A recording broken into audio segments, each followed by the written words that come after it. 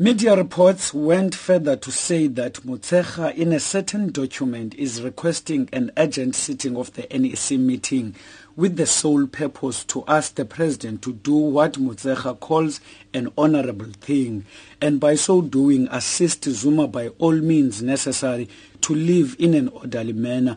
Without giving more clarity and elaboration in his remarks on the newspapers, Motshekga could only say to the SABC the defense of collective decision the party is using has its own limit. The allegations in the state capture report has nothing to do with the ANC as an organization.